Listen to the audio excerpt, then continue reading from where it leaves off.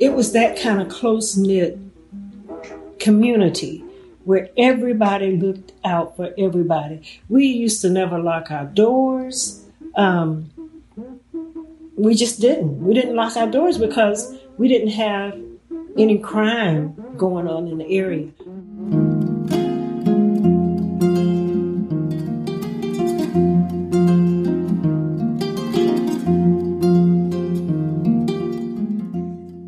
That was Clarice Hopkins, a community member of Eatonville, Florida. She's appearing in a short film about Eatonville by Allison Mitchell and the Eatonville Culture and Heritage Foundation.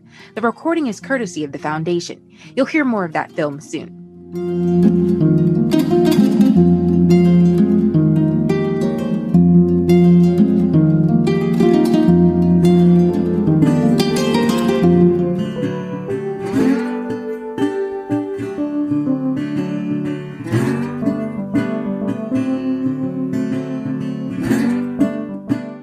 I'm Nia Clark, and this is Dreams of Black Wall Street.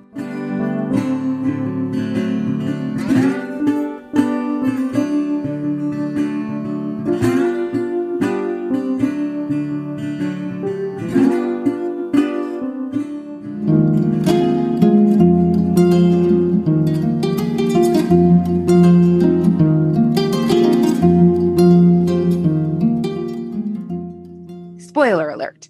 Fans of Mel Gibson's Braveheart might be familiar with the Battle of Stirling Bridge in 1297. Well, somewhat familiar, because the movie is missing a bridge. In any event, about a year after the English invasion of Scotland in 1296, led by King Edward I, the Scots, led by a Mr. William Wallace, rose in revolt against English rule. The two sides met at Stirling Bridge, where the smaller Scottish army, led by Wallace and Andrew de Moray, outwitted and picked off thousands of English soldiers, forcing those who remained to retreat in a stunning defeat.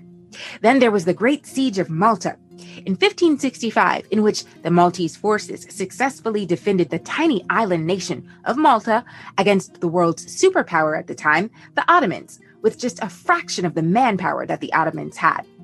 And have you heard of the British invasion of Zulu territory during the Anglo-Zulu War, including the Battle of Isandlwana, which took place in Isandlwana, South Africa in 1879? Pardon my Zulu, it's a little rusty.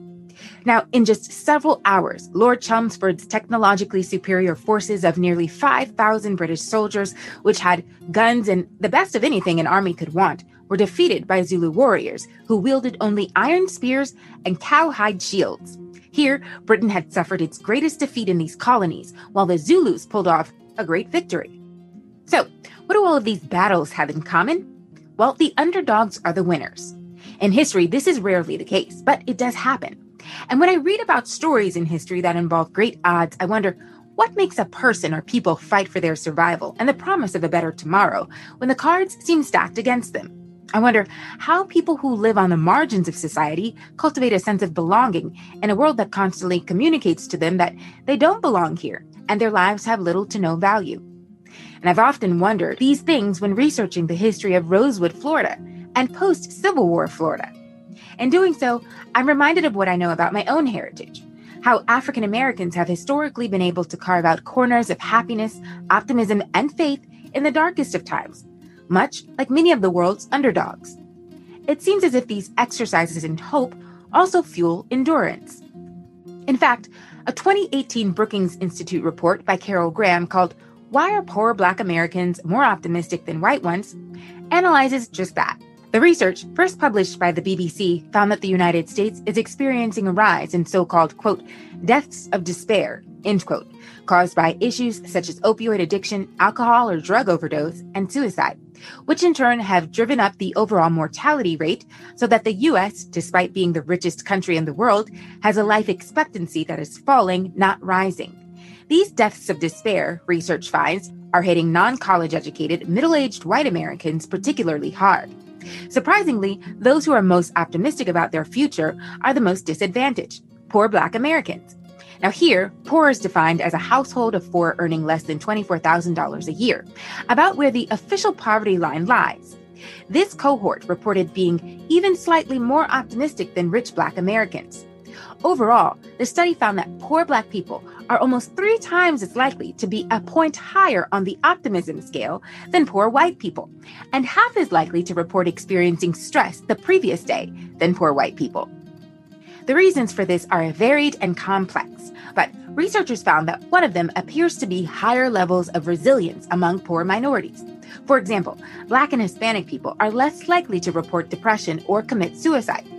Now, my own anecdotal theory here as it relates to Black people is that because there's still a strong negative stigma surrounding mental health in Black communities, I suspect some Black people are not willing to admit they may be depressed or have mental health issues. But that's just based on my own personal observations and experiences. Nevertheless, researchers find that some of this may be because resilience has built up over, quote, generations of hardship, end quote, among poor Blacks and Hispanics, according to the research, and informal safety nets or support systems, such as Black churches and extended Hispanic families. It's worth noting that minority groups with the higher levels of optimism and lower levels of stress in the U.S. are in southern states, which tend to have a, quote, historical association with racism and still have extensive poverty and poor health, end quote, according to the report. Yet, researchers note that these are also places with a strong sense of Black culture and community. Similarly, Latin Americans who report a strong sense of community and culture report higher levels of happiness than those in regions with comparable or higher incomes. Later in this episode, you'll hear from a now familiar voice on this podcast, Michigan State University English professor Julian Chambliss, who will demonstrate that the idea of town or community creation is not an exception for African Americans.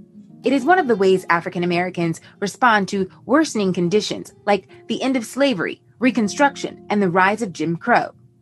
The idea of creating your own community because you cannot get a fair shake was actually a common response to these conditions. So that even if the circumstances under which Black people lived were not favorable, the idea of community signaled that there was strength in numbers, and that strength gave them fuel to endure in the hopes that tomorrow might be better, that they could create a better tomorrow. This hope or optimism helped them survive. After doing this for several hundred years, finding strength in informal systems of support, despite unfavorable odds, it becomes easier to understand why poor Black people have learned to be so optimistic under the most challenging of circumstances. But first, a story of underdogs who beat the odds. Eatonville, Florida is known as one of the first, and some would argue it is the first, incorporated all-Black town in the United States. Like Ocoee, Florida, which we explored in the previous 2 episodes, it's located in Orange County. It stands as an example of what is possible when, despite great odds, a community pools its resources, leans on informal safety nets such as faith and strong communal ties, musters a sense of resilience that's only possible after enduring generations of hardship, and shares a collective dream of a better tomorrow. Now, according to the town's website, quote, the history of Eatonville is most interesting. It was founded by 3 Union officers, Captain Josiah Eaton, Captain Lewis Lawrence, and another officer who's unknown. Following the Civil War, these men left America to settle in South America, but during their voyage, they turned back and settled in Florida. To give a little background, at this moment in time, there were Blacks in Central Florida who'd been brought there by Seminole and Cherokee Indians. The Indians had stolen the Black slaves from many states along the coast. Over time, many of the Indians and former slaves that did not move west stayed in Central Florida. Captain Eaton and the other 2 officers found the land in Central Florida very inhabitable, not just for living, but for development. They developed a ran around Lake Maitland, thus giving us the city of Maitland we know today. The former slaves who stayed in Central Florida were used to help clear the lands, and a Black community popped up beside Maitland, where the workers lived. Remember, Union officers founded Maitland, so as the town developed and grew, nobody in the town thought of excluding Blacks from being town officials. Tony Taylor, a Black man, was elected as the town's first mayor, and another Black man, Joe Clark, was elected town marshal. Clark envisioned an all-Black town and was determined to make it happen. He discussed the idea with Captain Eaton and Captain Lawrence, both of which supported the idea. After a year of planning, Eaton and Lawrence bought a parcel of land adjacent to Maitland and built a church and hall for General Assembly. Shortly thereafter, in August of 1887, the town of Eatonville received its charter of incorporation from Tallahassee. End quote. It should be noted that Captain Eaton and Captain Lawrence are white men while Joseph Clark, again, is a Black man. What's unique about Eatonville is that it is one of a small number of all Black towns or settlements formed after the Civil War, which still exists today. And throughout this time, it continued to exist in the Jim Crow South and beyond without disruption by violent race-based assaults, such as the ones we've explored in Ocoee and the one we'll soon explore in Rosewood. According to an article in the Orlando Sentinel titled, "Historic Black Towns Struggle to Survive," quote, "A century ago, there may have been as many as 500 Black municipalities, researchers say. Today, that number is fewer than 50. Today, some of these towns no longer have a single Black resident. Others have populations in the single digits. A few, such as Florida's Rosewood, were killed off by white mob violence shortly after they were founded. Many more were casualties of the 20th century, as residents fled for opportunities in the industrialized cities and later integrated neighborhoods, universities, and workplaces. These towns represent an important, if untold, chapter of American history, says historians." End quote. It goes on to say, quote, "When you look at the way American history has been written, it is focused on Blacks in urban areas, in ghettos," end quote, said Sundiata Chajua, director of the Afro-American Studies program at the University of Illinois at Urbana-Champaign. Quote, "These towns symbolize a new initiative that Blacks could build communities and run economies and politics. That's an important fact," end quote. Now, the Historic Black Towns and Settlements Alliance estimates that an even greater number of Black towns and settlements existed. The organization says, quote, "More than 1,200 Black settlements, enclaves, and towns were established in the United States between the late 18th and early 20th centuries. More than 500 settlements were established with the physical elements and cultural institutions in a town format.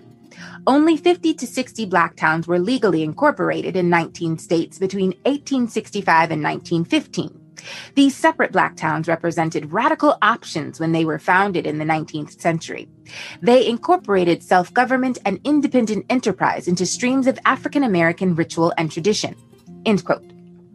As is the case with many of the surviving historic Black communities, on the subject of Eatonville, the Orlando Sentinel article notes, quote, "Like other historically Black towns nationwide, Eatonville is in a state of decline, plagued by poverty, political infighting, and encroaching development," end quote. Notwithstanding those unfortunate circumstances, the fact that Eatonville still stands is a victory in and of itself, considering all that has threatened its existence over the decades, which you'll learn more about soon. But first, more of that short film on Eatonville, which you heard in the beginning of this episode. It's called Eatonville, Holding On to History, again by Allison Mitchell and the Eatonville Culture and Heritage Foundation. At the time this was published, Mitchell was a PhD student at the Cochran Department of History at the University of Virginia. This video again is courtesy of the Eatonville Culture and Heritage Foundation.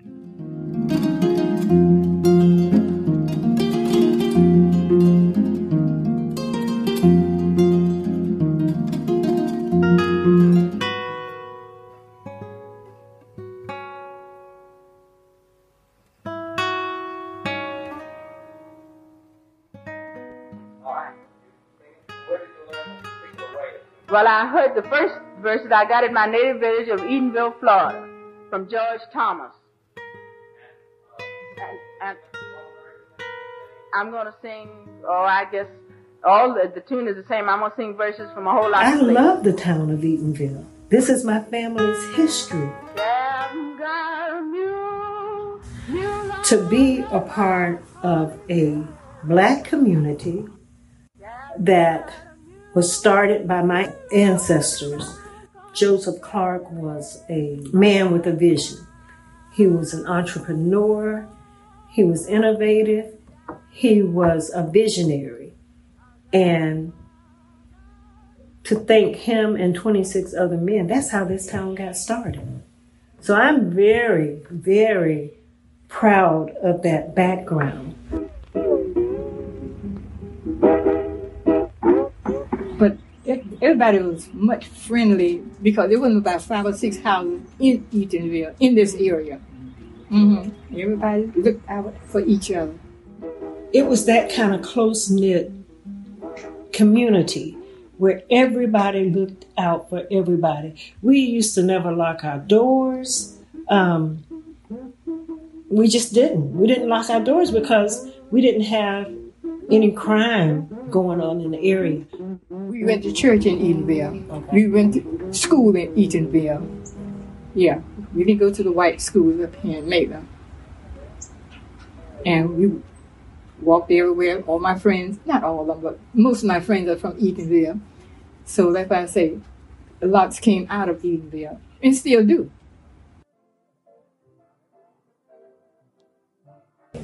I think that the church has had a lasting, profound impact on the community. Eatonville has always been a community that went to church. They loved the Lord. We didn't have three little churches in Eatonville. That was St. Lawrence, my church, Macedonia, and Open Door, the little church you just passed. There were the only three churches. And Macedonia and Open Door got their start right out of St. Lawrence. Originally, St. Lawrence was the first established church in Eatonville, the AME Church. Well, about 6 months later, there were people of the Baptist denomination who actually met in the Methodist Church. So on the first and third Sunday, the Methodists would meet in their church, and on the second and fourth Sunday, the Baptists would meet. And that tradition went on until, believe it or not, until 1987. During my time, there was only one school for the blacks. And we went to Hungerford. It's called Hungerford School, where that library is now.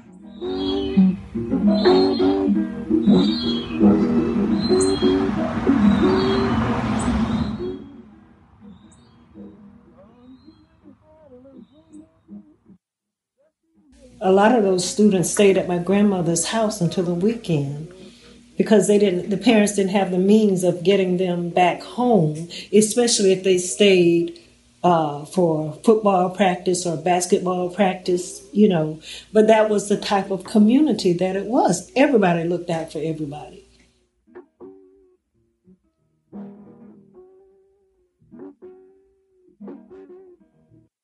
When they took our school away from us, I think that had the most devastating impact on this community. That dashed a lot of hope for a lot of people.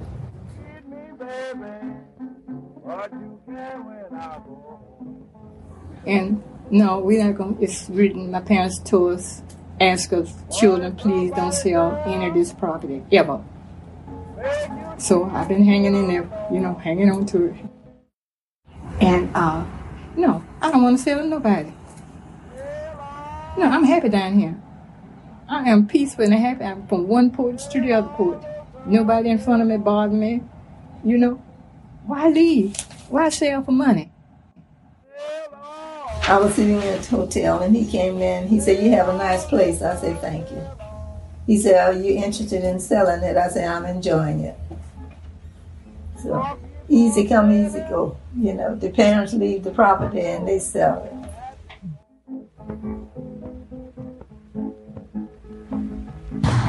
Well, I know you want me. You lay down on my bed. You bring that old bad mood down. He was offering $40,000 for those houses, and I think it was my generation that was just that $40,000 looked like $1 million. First, you got to know what your stuff is worth. You have to understand the value of what you have, your community, and the bigger picture. And some people, this is just my opinion, some people value what they can put in their hand more than the heritage of the community. That's it. If you leave a property to a child, grandchild, who says, "I'm never coming back there," I get tired of paying property taxes on it. That's what they'll say, and you get what you get. So what do you do? I want to see us buy back our community. I mean, there's still people who definitely have a lot of pride in Eatonville, but we want even more, because we are the oldest incorporated municipality in the United States of America. We want people to know that. We want people to see that. I think we just have such a rich history, and we need to just make sure everybody knows about it. We need to have museums here that tell the story, to tell our story. And I think that's one of the things that's going to help us to accomplish a lot of things, is we got to tell our story. People got to have to know about Eatonville.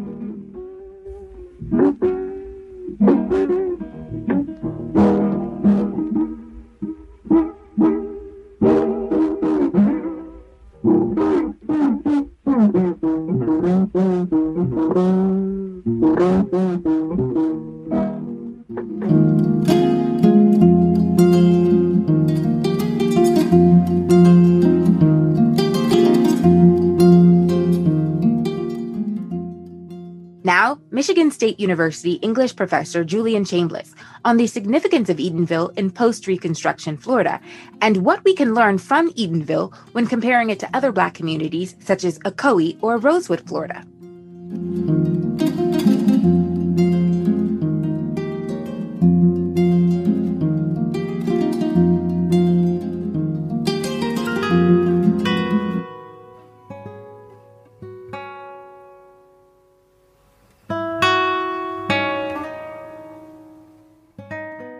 I think the establishment of Eatonville is fairly straightforward in terms of its origin story. Lewis Lawrence and Josiah Eaton are actually the founders of the neighboring community, Maitland. And when Maitland was organized, there was a good number of African Americans in that community. At the time, it was actually quite difficult for African Americans to acquire land. There was a real resistance on the part of white people to sell land to African Americans, especially in Central Florida, as the orange culture, that is cultivating oranges, made that land profitable. So many white people, and again, this sort of speaks to the worsening sort of economic competition and inflecting with race, were very resistant to African Americans selling African Americans land, and instead they wanted African Americans to work on their land, right? And so while there were a lot of African Americans in Maitland, in fact, African Americans were elected to public office in Maitland. I think the first sheriff of Maitland was an African American, matter of fact. There was a desire on the part of African Americans. And most of the stories, most of the narratives really focus on Joseph Clark, right? Like, as a key figure in this endeavor in terms of like organizing a Black town. So to make this happen, Lewis Lawrence, and in particular, who was a Northern industrialist, and Josiah Eaton, actually purchased the land and worked with Clark to sell it to Black people. And a lot of the, language around the founding of Eatonville, especially in these early stages, were that it was going to be a kind of model community. Some of the language in the deeds, stressed that the Black people who were buying this land were, fine, upstanding citizens. They weren't going to have alcohol. They weren't going to gamble, this sort of thing. And so through these efforts of Lawrence working with Clark, they're able to sell the lots to African Americans. Basically, Lawrence is selling the land to Clark, and Clark is in turn selling to other African Americans, right? So I don't know exactly the economic conversation that's going on there. I just want to, for our listeners who may be a little confused, Lewis and Lawrence are white landowners. And right. Yes, exactly. Clark is African American. Clark is African American, right? Exactly. What was the incentive for these white landowners to sell to African Americans when most were not doing so? In the case of Lawrence and Eaton, Lawrence had been involved in previous, what we would call, one of my colleagues, Scott French, is a historian at UCF, refers to as moral capitalism, which was an effort on the part to employ minority communities in upstate New York. He apparently employed ethnic white minorities like Irish people or something in an endeavor. And for a lot of Republicans, and it's important to recognize these are white Republicans in the South, the idea of supporting African Americans in an effort to be full citizens and achieve the sort of benefits of citizenship was an important part of the Republican Party sort of outlook. And so the idea of helping African Americans get land and therefore proving that they could be citizens was a huge part of the motivation here. It's one thing to tell former slaves, oh, well, you're citizens with all the rights and privileges associated with that. But the reality is that, as you well know, as your listener will know, in this period, this is referred to as the nadir, right? There is a rising tide of anti-Black political and social and economic activism on the part of white supremacists. The Redeemer state governments, those governments that came into power after the official end of Reconstruction, were universally Democratic, and they were universally anti-Black, right? So the Florida Constitution that was written in 1885, 86, was a constitution that allowed for things like poll taxes, right? It was a constitution that allowed for marginalization of African Americans, right?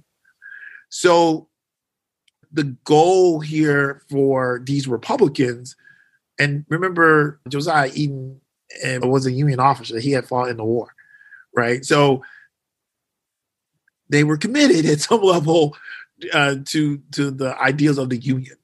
And so the idea of allowing African Americans to own property, and the idea of owning property in the United States, of course, as a kind of right of citizenship, has some very dark and dangerous connotations because, of course, this has been the driver for the dispossession and massacring and really genocidal tendencies towards Native Americans.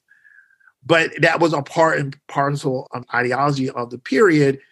And so by helping African Americans acquire property and creating a town that would be a model of like African Americans, industrious activity, this really is an important part of, I think, ideology that Republicans are trying to articulate at a time where many African Americans and many whites are being told that African Americans are unable to do that, right? They're unable to be citizens. They're unable to own businesses. They're unable to govern themselves. This is why segregation, Jim Crow segregation, is important and a good thing. So at some very basic level, by helping Clark and the other founders of Eatonville acquire land and incorporate, they're able to become a town.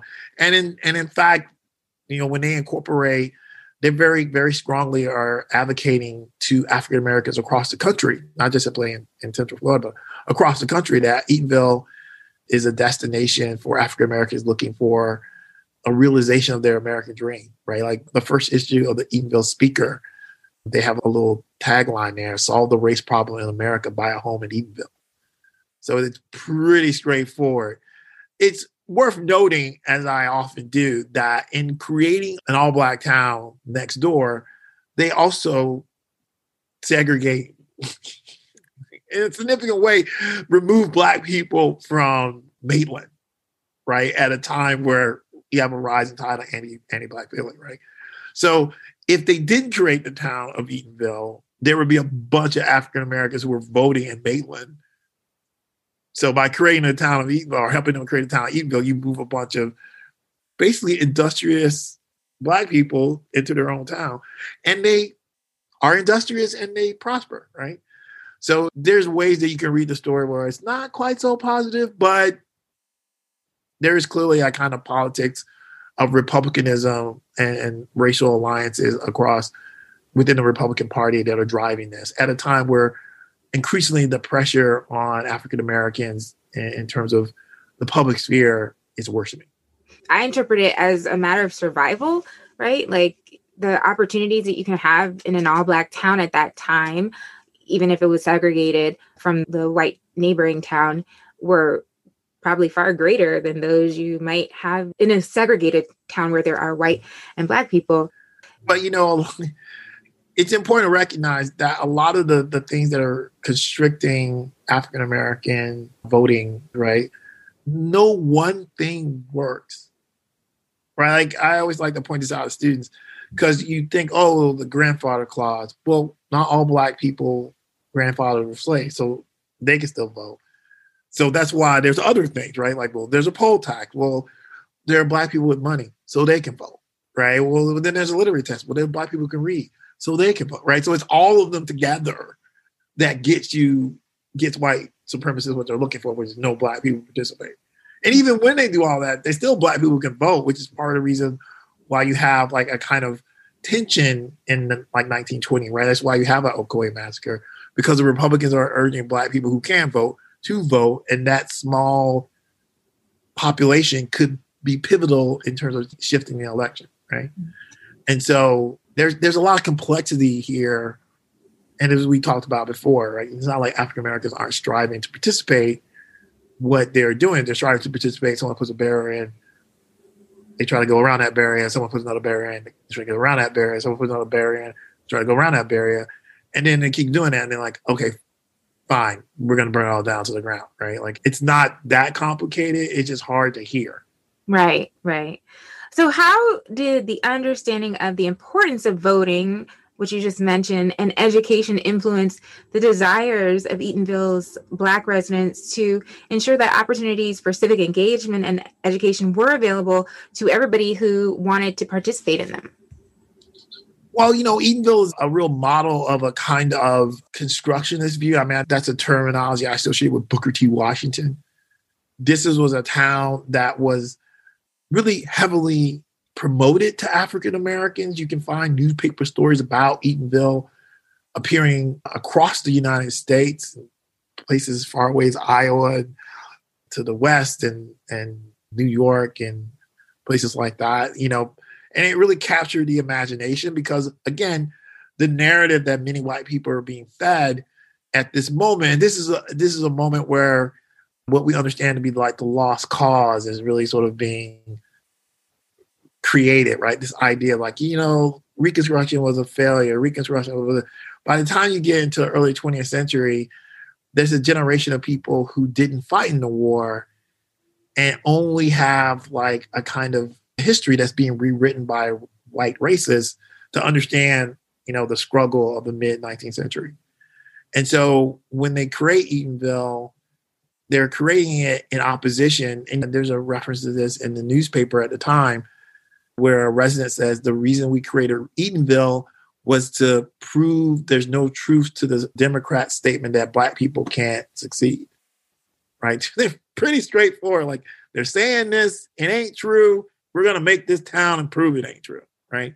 And for people like Eaton and Lawrence, who as Republicans want to support the sort of African-American participation in the public sphere, they too are concerned with this sort of negative reference, right? Like, many Black communities in developed areas were considered, the wrong side of the tracks because they're physically often on the other side of the tracks because of racist practices. But, they were painted by white residents, by white racists, as these dysfunctional spaces. This is a practice that continues to this very day.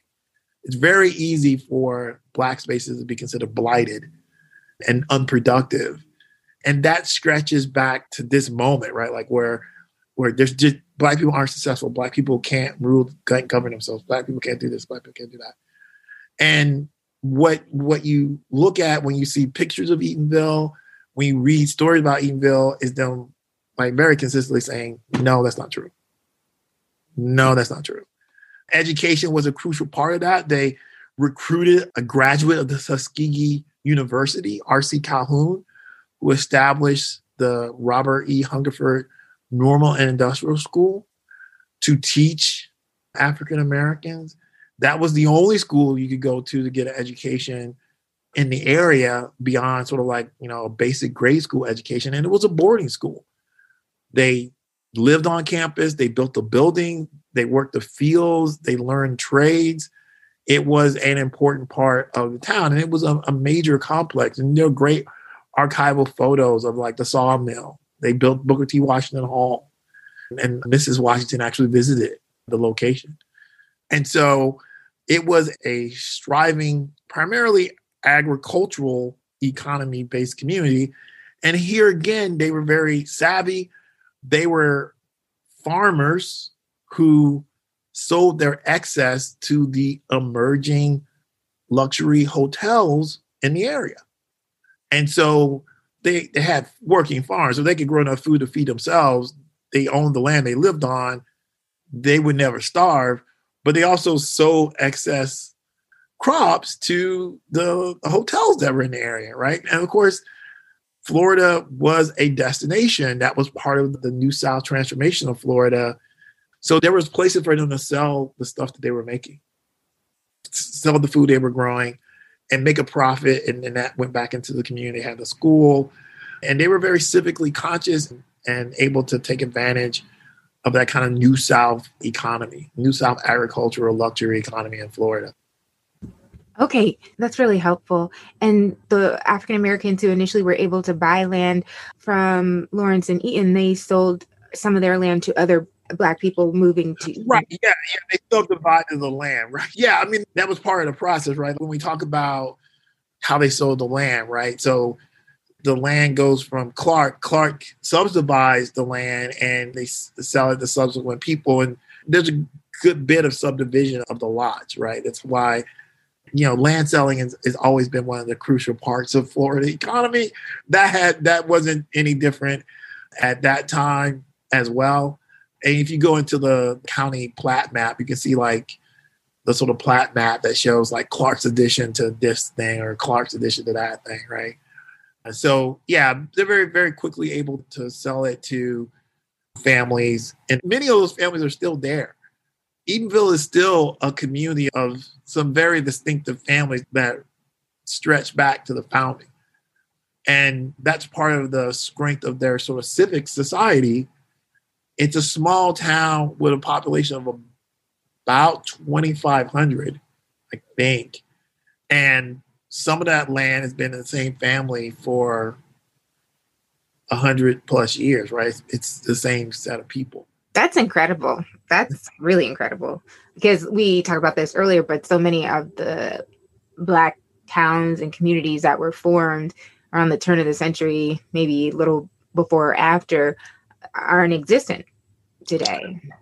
So that makes them quite distinct. So Eatonville was created after the Civil War. It was sort of created in part out of the aspirations of African Americans to form a community and have a sense of security, which, as you mentioned earlier, allowed them to aspire to full citizenship. So this community formed by African Americans was run by African Americans. How did Eatonville's creation and success influence the creation of other Black communities in Florida following the Civil War? Well, this was actually a golden era, this sort of 1880s period for the creation of Black communities. As we know, the Southern Homestead Act made public lands available to African Americans back in 1866. In some ways, that act is often considered by scholars a failure, in part because the land that was being sold wasn't that great. The African Americans that were buying the land didn't necessarily have all the right supplies. But arguably in Florida, it had a significant impact in terms of like allowing African Americans to have access to land in the North Florida in particular, and in Central Florida. I think it had an impact as well. So the creation of Eatonville is coming around the same time that you see other towns who are African American being created in Georgia and in Alabama. Like, there's a sort of class of cities that are part of Historic Black Town and Settlement Alliance, which is a nonprofit organization. So places like Hobson City in Alabama or Mound Bayou and Eatonville are all part of that. And these communities really sort of point to the fact that the idea of town creation, it's not a outlier idea for African Americans. This is one of the ways African Americans are responding to the worsening conditions, the end of Reconstruction, right? So one of the responses to the rise of Jim Crow is migration. This is why we have African Americans that move out of the South and they go north and they go west. And remember, there's a whole huge town building movement in Oklahoma. right? The black towns of Oklahoma, we forget, but like there were numerous black towns built in Oklahoma. There was even a scheme that Oklahoma would be an all black state. Yeah, they had more than 50 at one point. Yeah. Yeah. And some of them still there, right? African Americans went to California, right? African Americans went to Texas. African Americans also contemplated leaving the United States, right? So going to Africa. And then town building was another way they responded. They're like, we can't get a fair shake with white people. Let's make our own towns. The problem with town building, of course, is that many of these communities don't go through the whole process of getting a charter. They don't become incorporated, right? And so without incorporation, it's easy for them to absorbed by bigger municipalities, be annexed into some other municipality. A lot of these communities are agrarian communities. These are farming communities. And so they're fairly sort of like isolated. For the most part, when you're talking about Eatonville, it's isolated. It's in Central Florida. There are not a lot of people in Florida, period. And there are not a lot of people in Central Florida, period. So, it's an agrarian space that's not densely populated. And, African Americans are able to sort of carve out a space and maintain that space because they're their own municipality. And they're similar to a number of African Americans who are managed to do the same thing. Hobson City is incorporated, right? And so for those communities that aren't incorporated, they too, though, are striving to be successful. So that idea of creating your own community because you can't get a fair shake in the quote unquote white world was, I think, a kind of common response. It was one response that always becomes a recurring sort of rhetoric, I think, in the Black experience, kind of Black nationalist, separatist strand remains a kind of cogent narrative within the Black experience. And Eatonville, because it was so successful, and again, when we talk about Eatonville, it was able to promote itself. And so it's startling sometimes to see all the newspaper stories about Eatonville in other parts of the country because, how are they able to do this? But again, in the moment, the narrative is that Black people can't do the thing they're actually doing every day, right? And then you have, I think a kind of white allyship that's very invested in them being successful, right? Like you think about Lewis Lawrence and other white benefactors who, at some level, because it's an all Black town, they are in fact segregated, but they're also industrious, right? Like they're part of the economic system. So in a sort of backward way, the system of racial segregation that is the Jim Crow system, in the minds of some white people, they might look at Eatonville and go like, oh yeah, this is exactly what I want. I want Black people to be off on their own, but also a part of the economic system. Now from the Black perspective, they're like, we're safe. We're able to achieve our dreams as American citizens. I doubt very seriously, though, that they were like, yeah, we're never going to come back around here asking about the fact that you're, systematically undercutting Black people's ability to be citizens. I don't think that was at all the agreement from their perspective. But from a white perspective, in some ways, especially in that moment, Eatonville might be this sort of idyllic way where that the pressure of dealing with Black people and their demands around citizenship are lessened because they're just not in front of you all the time, right? And, you sort of fast forward to like the incident at Ocoee, and one of the things I remain quite sure of, one of the reasons the violent reaction was so violent was because you had July Perry and African Americans with property in front of white people, and they were like, this is not how it's supposed to be. I can't take that, right? Eatonville in some ways is even a more extreme example of that, but it's far from their eyes, right? They're not going to a Black town and going I don't like it, right?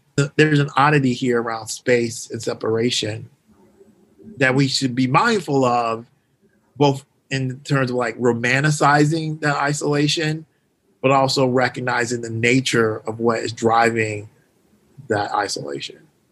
It's really important that you mentioned the charter situation and being incorporated, because later on, when people started seeing Black people acquiring land and wealth and also having a stronger voting presence in the electoral system, some Florida legislators would, pass laws to take the charter away from some of these towns, even towns that were segregated but integrated but segregated, so as to take the ability away from Black people to have positions in local government. The idea of diluting the Black vote, right? So the prime example of this is 2 miles away in Winter Park, where they detached the Black part of town, Hannibal Square, so that Black people couldn't vote in the election.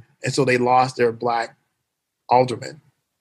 Because Hannibal Square or Winter Park was incorporated around the same time as Eatonville. But when they incorporated Winter Park, Hannibal Square, which was the historic Black community, was a part of the town. And they had 2 Black aldermen on the city government. And so that first city government had these 2 Black aldermen, and they were perfectly fine because it was a Republican government, right? But the Democrats wrote away to the Florida legislature and said, oh, when they drew the town boundary, they drew it wrong. And so they detached Hannibal Square and redid the election. And that was the last time they elected a Black official to town government. And that was always a danger, right? That's always a danger. But again, the tools to suppress the Black vote in Florida, white-only primary, right? Black people are registered Republicans, white-only primary. So how are you going to change that? I mean, one of the really interesting things in Florida is the work of Harry T. Moore, who's very active in the 1930s and 40s, well, 1940s in particular. And he advocated African Americans register as Democrats so they could participate in the primary. And of course, he was the field secretary for the NAACP in Florida and was murdered even before Medgar Evers. People tend to think, Medgar Evers is the first NAACP official murdered, but it was Harry T. Moore when he was blown up with his wife in Mims in 1950, Christmas Day, 1950, right? So there's the political struggle around voting, and quite literally from an African American perspective, people have gotten killed to vote, right? Like it's not like a little thing. And the other part of the whole incorporated point that you made earlier, Eatonville boasts as the first incorporated Black town in America. There were other towns that also claim that distinction, right? But Eatonville, that is one of its claim to fame. So it's important. And then in those other towns, I think like Hobson City claims to be the first, or it's a moment where I think a lot of Black people, as I say, are responding to the challenge. Like Black people are not passive actors in the world of political freedom in American context, right? They're quite active actors. They help define what freedom means in the United States context, right? So I know that those arguments are quaint at some level, but what they indicate is that there is a large number of African Americans looking to address systemic injustice by engaging around town building, right? Like, Black towns are speculative engines. Like these are things that are constructed by Black people to promote a better future, right? Like we need to do this because these people are doing X, Y, and Z. And because the system itself is being arrayed against them, they organize themselves through the creation of towns as a way to sort of like fight back against that. I think Eatonville was really interesting and unique because I feel, and I could be wrong because I'm totally an outsider, but it almost feels like they had a sense of security other Black communities didn't. Like they were able to exist without, disruption to their community in the form of, violence or threats that other communities, like eventually Rosewood or Coe, succumb to. And so, a lot of people didn't have that luxury back then. And, they were able to sustain. First, why do you think they were able, and I hate to say this, almost allowed to prosper, right? Because so many Black people weren't. And then how do you think they sustained?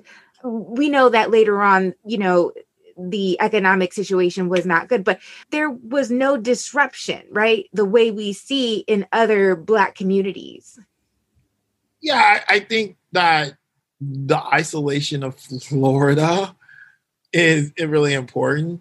I've always thought this is a community in Central Florida, and Central Florida is a place that was not heavily populated, right? And so when you think about, Orlando or Maitland or Winter Haven or Winter Garden or Winter Park, these are relatively small communities. And in the early part of the town existence, so like the late 19th century, early 20th century, so from founding to I think around 1930, this is not a heavily populated area. I really want to stress that. We're not talking about populations with towns with like 30, 40,000 people. There's much smaller, right? 10,000, 20,000. It's a kind of rural place. They own all property. They're growing food. They're self-sustaining. A lot of the people in Eatonville work in other places. So they don't have like an outside business that's coming in. Small population nature of the area really helps Eatonville. Because when you look at other communities that are rural and Black, they too are able to persist. Right? Like there are lots of little Black communities in Alabama and Georgia because they're so in such a sort of isolated quadrant. They're primarily Black places and white people don't go there, right? They don't have a reason to go there. But the places that are sort of subsumed and disappear are places where the growth of a neighboring white community pushes the boundaries and they basically absorb the Black community and they become like a neighborhood within white municipality. There's never that for Eatonville.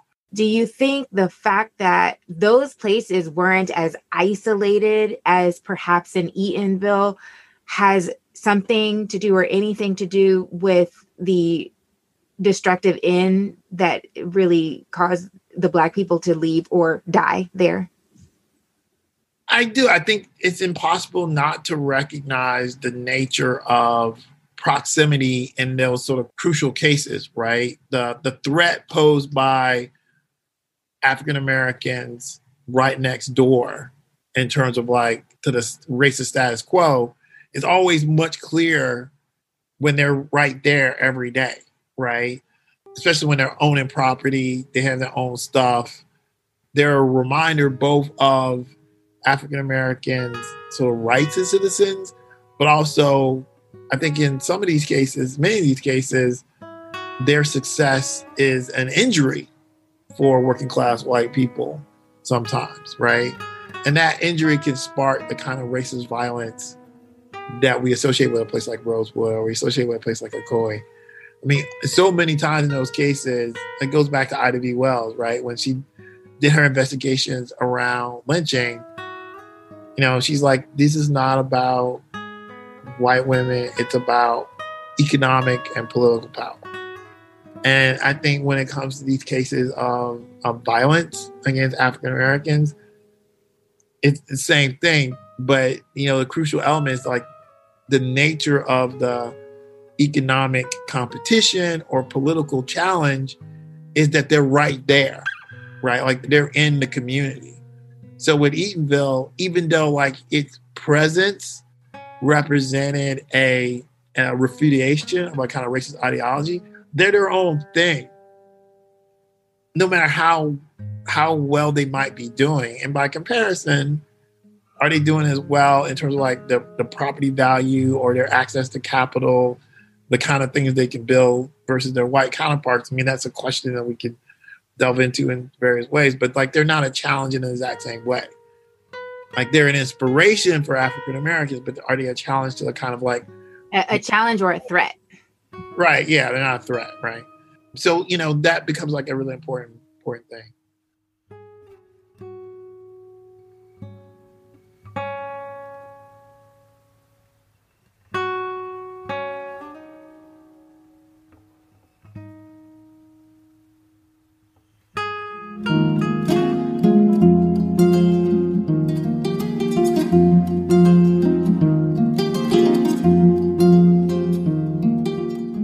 that Eatonville still exists today is no happenstance. Another organization that has been working for decades, not only to preserve Eatonville's culture and history, but to ensure it continues to endure well into the future, is the Association to Preserve Eatonville Community. Executive Director N.Y. Nathiri will explain just how hard the community has had to work to do this and why community members believe it's worth the fight.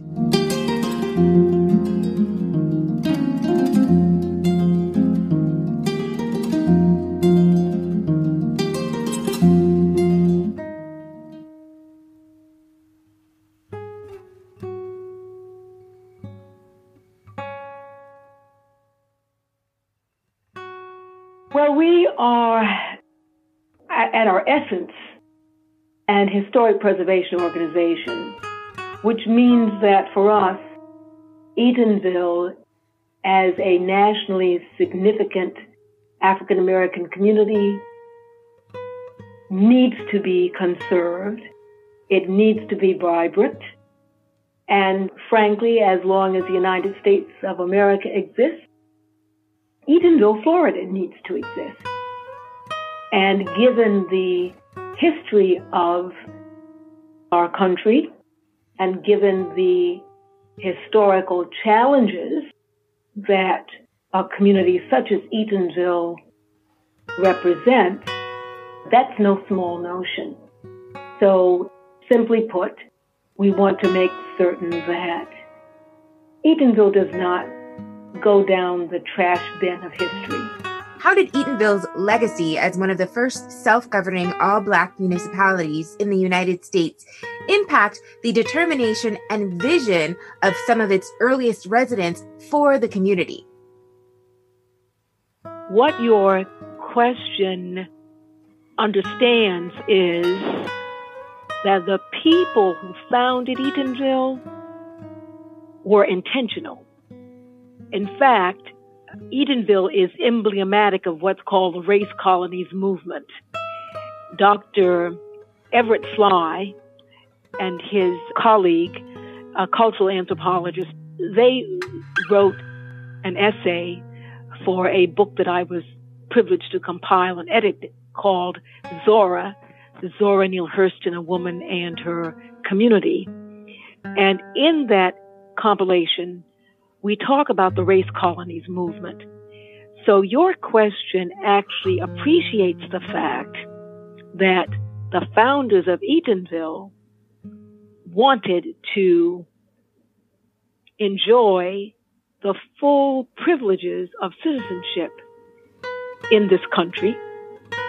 And frankly, they saw the incorporation of an all-Black town as being the way forward.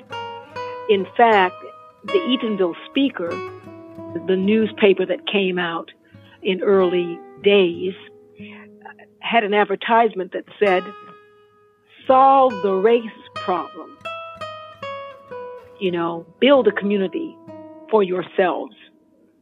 In other words, for those who may be more familiar with utopianism in 19th century America and how it expressed itself, you could easily see the founding of the race colonies as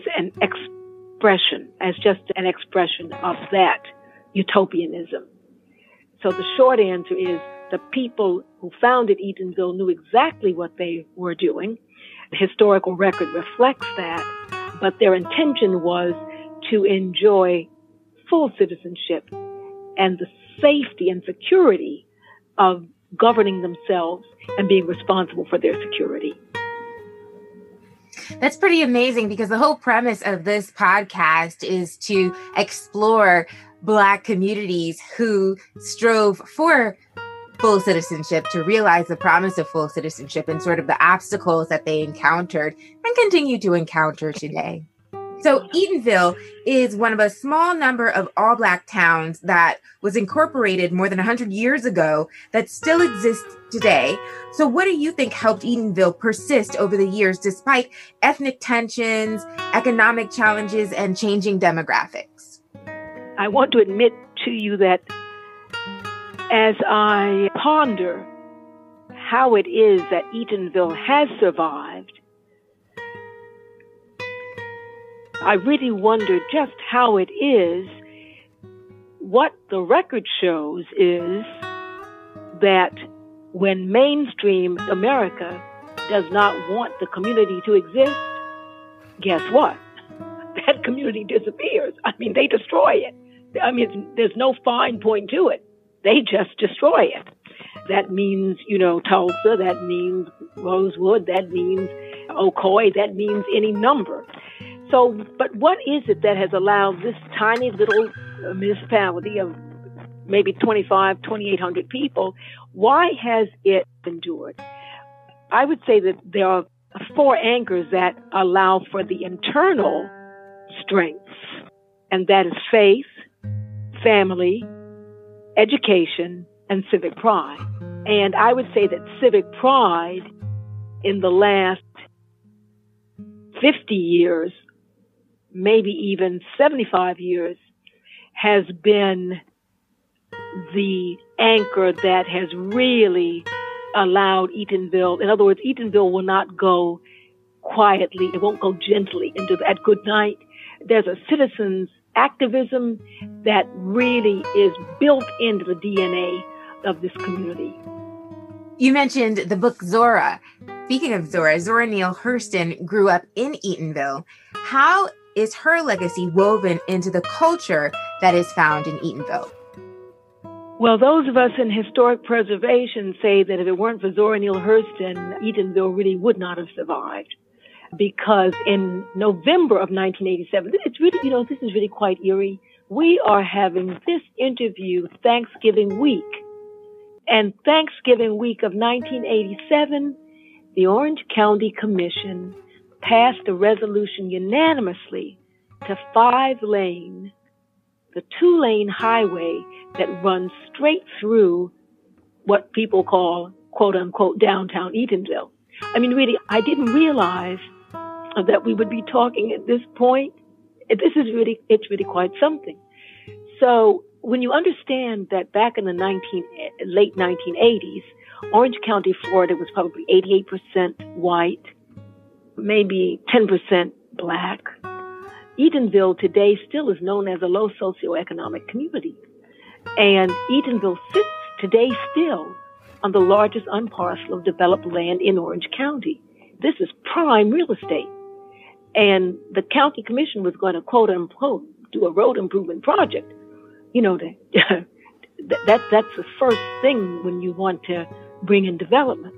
They passed the resolution the fall of 1987 in the holiday season, because even if the people in Eatonville and the neighbors were upset, it's holiday. No one's going to hold it. You've got to celebrate Thanksgiving, you've got to celebrate Christmas. But, we absolutely opposed it. And one of the things that some of the elders said, that we could not just oppose. We had to be able to explain the opposition. We had to develop our own plan. That was early on the 2 instructions that we were given. And Zora Neale Hurston, it's not an exaggeration to say that in 1987, the decision makers in Orange County didn't have a clue about Zora Neale Hurston. They never heard of her. And for them, Eatonville was just a little town west of Maitland. So the point is that we determined that we needed to really explain the historic significance of Eatonville. We needed to explain that though people in Orange County may not have heard of Zora Neale Hurston, that really that was a following. There was a following of people who knew her and actually knew of Eatonville because she wrote so much about Eatonville. Once we developed the Zora Neale Hurston Festival of the Arts and Humanities and began to draw people by the thousands, actually by the tens of thousands, to Eatonville year after year, by 1994, 1995, people were beginning to talk about cultural tourism, heritage tourism, ecotourism. In other words, this whole niche market of tourist appeal that didn't have anything to do with attractions or the kind of, let's say, Six Flags of Georgia. We're in Central Florida, so Disney, Universal, SeaWorld. That's what you call traditional tourism. But within cultural heritage tourism, we were doing our festival before that lexicon had developed. So we were just moving right along. And what that meant, to tie this all together, is that Zora Neale Hurston, as an icon, as the flagship, really brought a kind of prominence to Eatonville that only an artist or creative could do. And so the people who in the field say, and I say field, I mean in the field of historic preservation, they say that Zora Neale Hurston saved Eatonville. And in fact, it did take us about 20 years, but we actually did best the county. The county had to back off. The road that runs through the historic portion or section of Eatonville is still a 2-lane road. And all of that, as I say, because really Zora Neale Hurston lifted the community out of the ordinary consideration and put it in the extraordinary consideration of decision makers. So finally, what type of cultural influences characterize Eatonville? So in other words, what evidence of these cultural influences can be found in Eatonville 100 years ago, as well as in the present day? I think that you will find that Eatonville is still a community of families.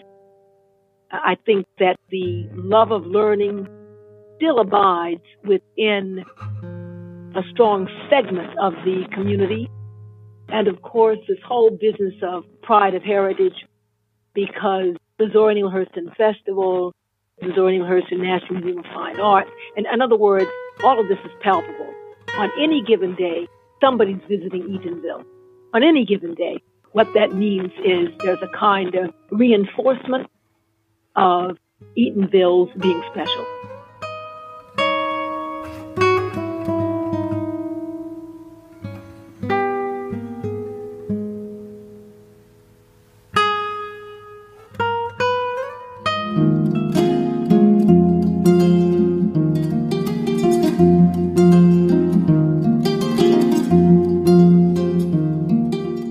The next episode, before we delve into Rosewood, we'll explore one more incident, this time in the community of Perry, Florida, that took place in the year before the Rosewood Massacre and bore striking similarities to the demise of Rosewood.